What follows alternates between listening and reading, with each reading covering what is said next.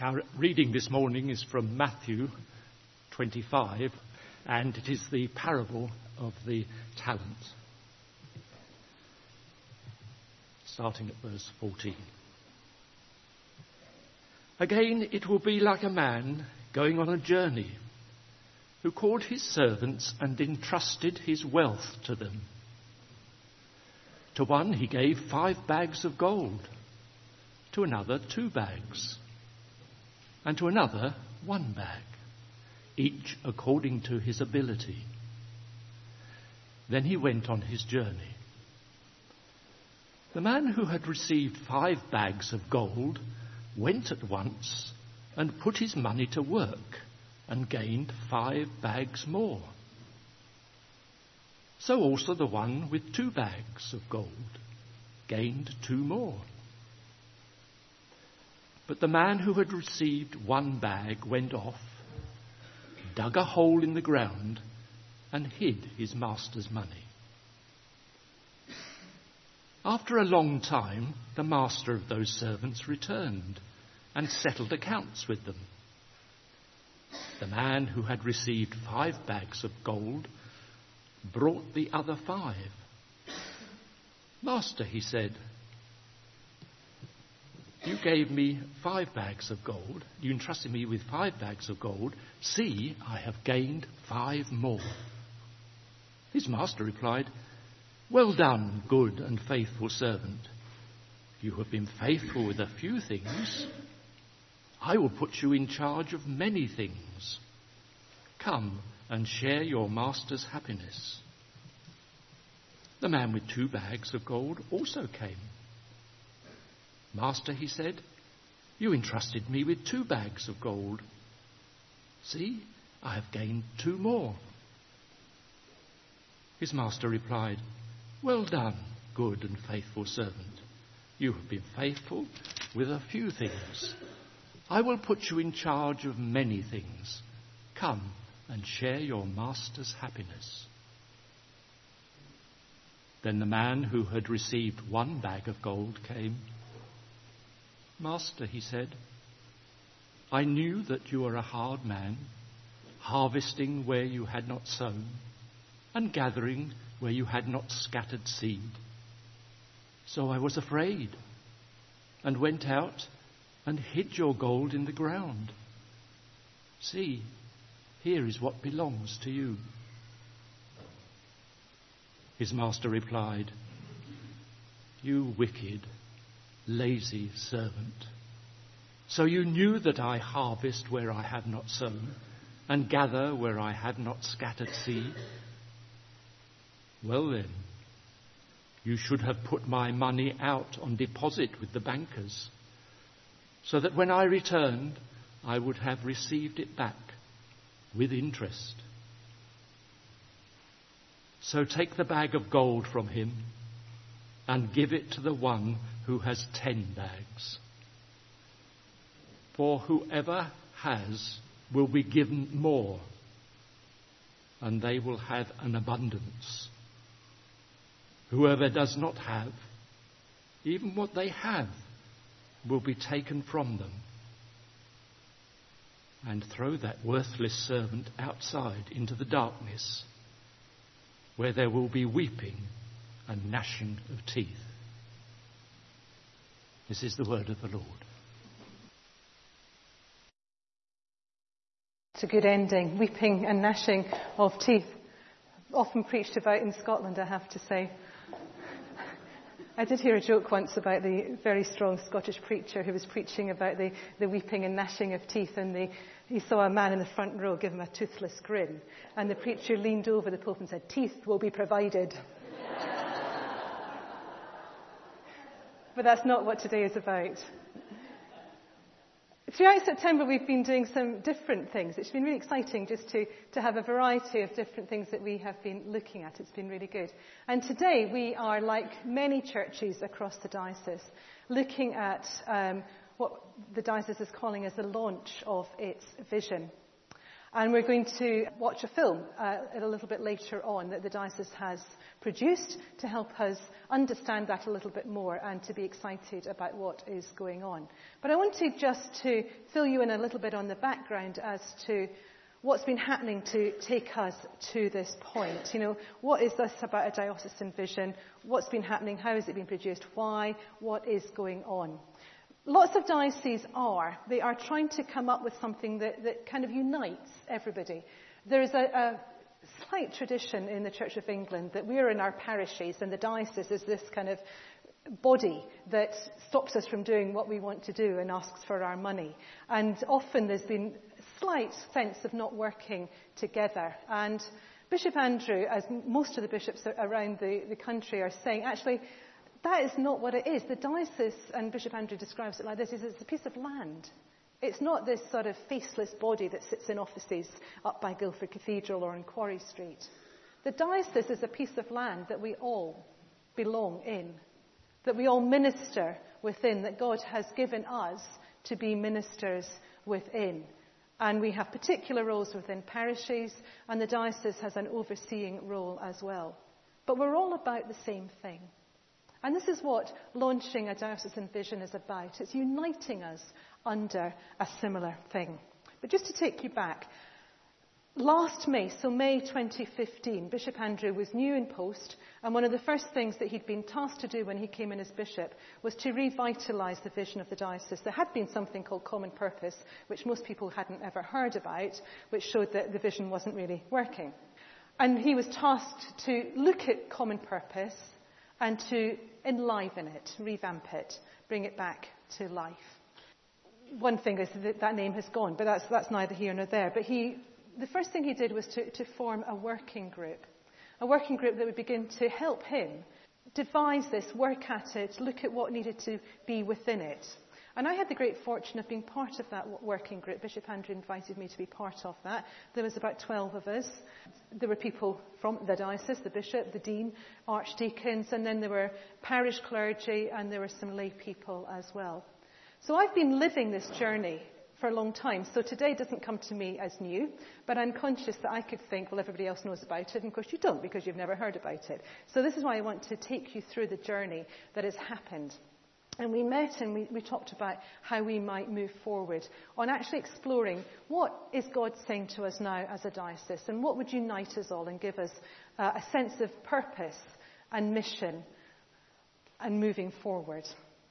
And one of the first things that happened was to create a survey. Now, some of you might have seen that survey. It was sent quite widely, and some of you might have filled it in. PCC members received it directly. You may have read it. You may have filled it in.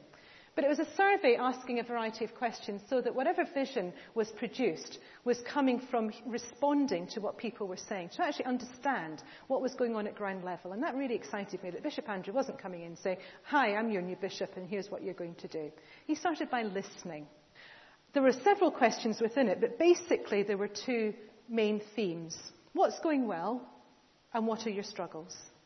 Tell me what's going well in your parish. Tell me the good stories. Because when we know what's going well, we can foster that and make it even better. And where are your struggles? What's really difficult for you? And from the diocesan perspective, to be able to say, once we realise what's difficult, we can then work out how we help. How we help and maybe take down some of those barriers that might have existed, some of those problems. 1,500 people responded to the survey, which is quite phenomenal. You often get surveys come through, and I just tend to delete them. But 1,500 people responded. The bishop then visited deaneries, where he discussed the results of the survey and invited further contributions. So at the end of the process, he'd received over 2,000 contributions. So that gives confidence that this vision is based on listening to people. 2,000 contributions is quite significant. And it was hearing what is going well and what are you struggling with. Out of that came a number of big themes. And from that, the basis of a diocesan mission strategy. Now that language might not work for everybody, and Bishop Andrew acknowledged that last week. He gathered all the clergy together last week, and he talked about a diocesan mission strategy. And he said the word diocesan might put you off. The word mission, you might think, well, that's not my churchmanship, that's other churches talk about mission. And strategy sounds far too businesslike. He said, but bear with me. He said, we have to use language.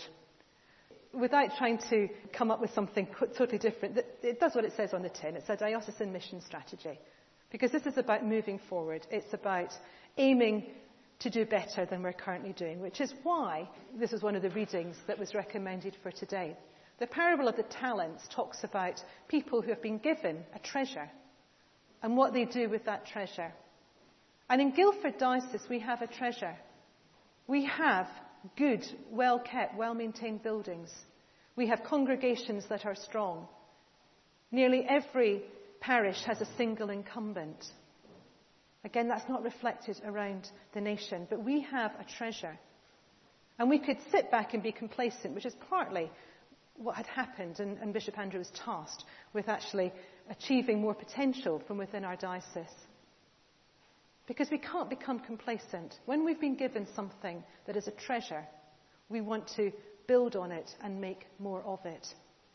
So it's about mission, because it's about looking outward and it's about extending God's kingdom. So the themes emerged and a strapline was developed called Transforming Church, Transforming Lives. I've got some posters out in the porch, and if you were to go onto the diocesan website, you'd now see that that's the logo, Transforming Church, Transforming Lives. Transformation being the key. If you were at Encounter on Tuesday, you'll see why this resonated so much with me, and I've enjoyed being part of this working group, because at my heart is a desire to see transformation. We see transformation of individuals as they meet with Christ. When we first know Christ in our lives, we are transformed. It doesn't stop at that moment of meeting Christ. It continues. So we believe also in the transforming work of the Holy Spirit. And that takes place through discipleship. That we continue to be transformed. We continue to become more Christ-like. This is what we believe. This is the heart of who we are. We are transformed as individuals and we continue to be transformed. And we also believe in the transformative effect that churches can have. If we believe in transformation, it makes sense that being here in Monash Church, we have the power to transform the communities that we are part of. Transformation, transforming church, transforming lives. So that's the overall strapline, and that's the shared mission now across the diocese. 12 goals have been identified. But just so that you get an understanding of what the goals are. We've got the overall aim. We're into transformation, transforming church, transforming lives. And the goals give us a framework of what might that look like. How might we go about and do that? It's great having big picture visions. But actually, at ground level, what are we going to do about it? What is that going to look like? And that's where the goals come. So goal 1 is about making disciples. Right at the heart, we have a goal that each church should be developing a plan for making prayerful, confident disciples in daily life. This is bread and butter stuff. Nothing radical here. Second one is increasing believers. Because we've got something good and we want more to know about it. So there's a goal to increase the number of new Christians of all ages and the development of new worshipping communities by 2027. 2027 is the 100th anniversary of Guildford Diocese, which is why that year has been brought out. And the goal that's been placed is 100 new worshipping communities by 2027. It doesn't necessarily mean 100 new churches. It might be new ways of being church. It might be messy churches. It might be other understandings and forms of worshipping communities. But we should be aiming for more. We should be aiming to be bursting out of our churches, increasing believers.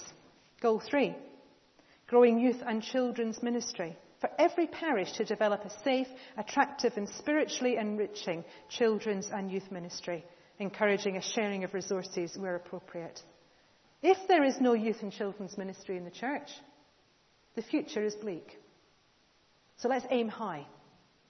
Goal 4, developing lay leaders. It's not down to the clergy to do it all, and that's a terrible state if it gets to that. So the goal is to increase the number of leaders of all ages who are called, trained and deployed in the church and wider community. What I love about this is it's not just in the church.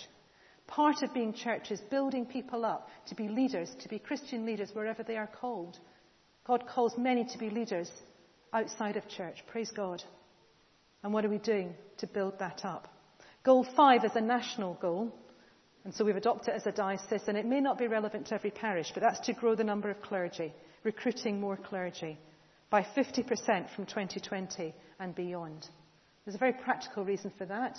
There's a whole bulge of clergy about to retire, and not enough clergy in the system to fill those spaces. So suddenly there's a huge recruitment drive.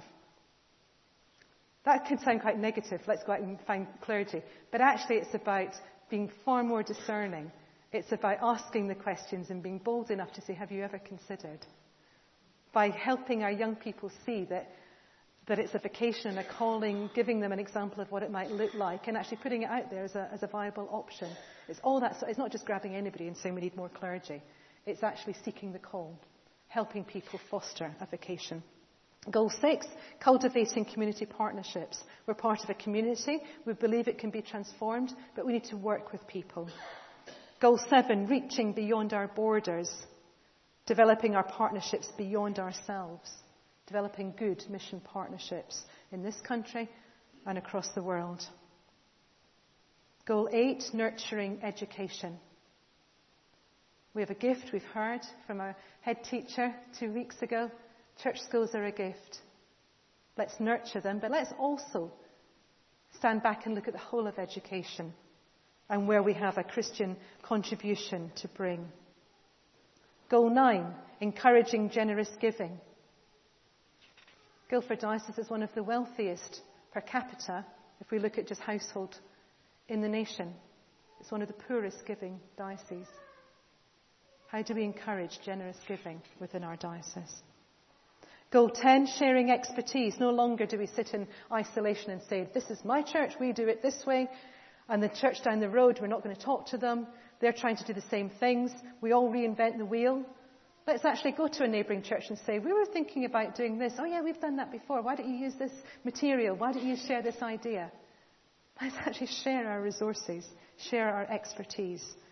Goal 11, communicating effectively. For every parish and chaplaincy to develop effective communications, promoting a church that is visible, attractive and accessible. Every other company works hard on how it is perceived. And yet often that's the bottom of our list. What is our publicity telling? Is it telling the true story? And do we need to work harder at that?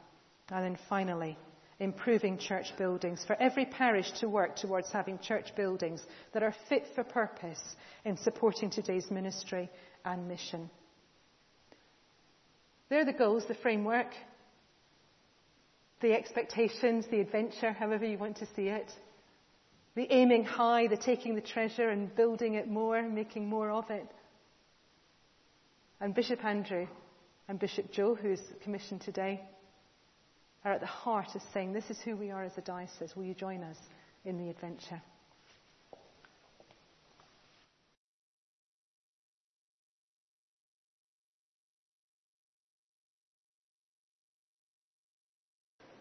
And we're going to watch a film now that's been made with examples from all around the diocese of what this vision could look like. What does it actually mean in reality? And this is far more exciting than me reading out 12 goals.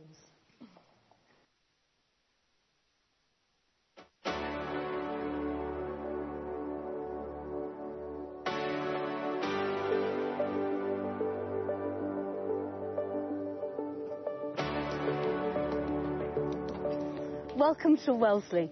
This is my new parish. It's an unusual parish because there is no church building. There are no congregations. The people who will live here have yet to move in.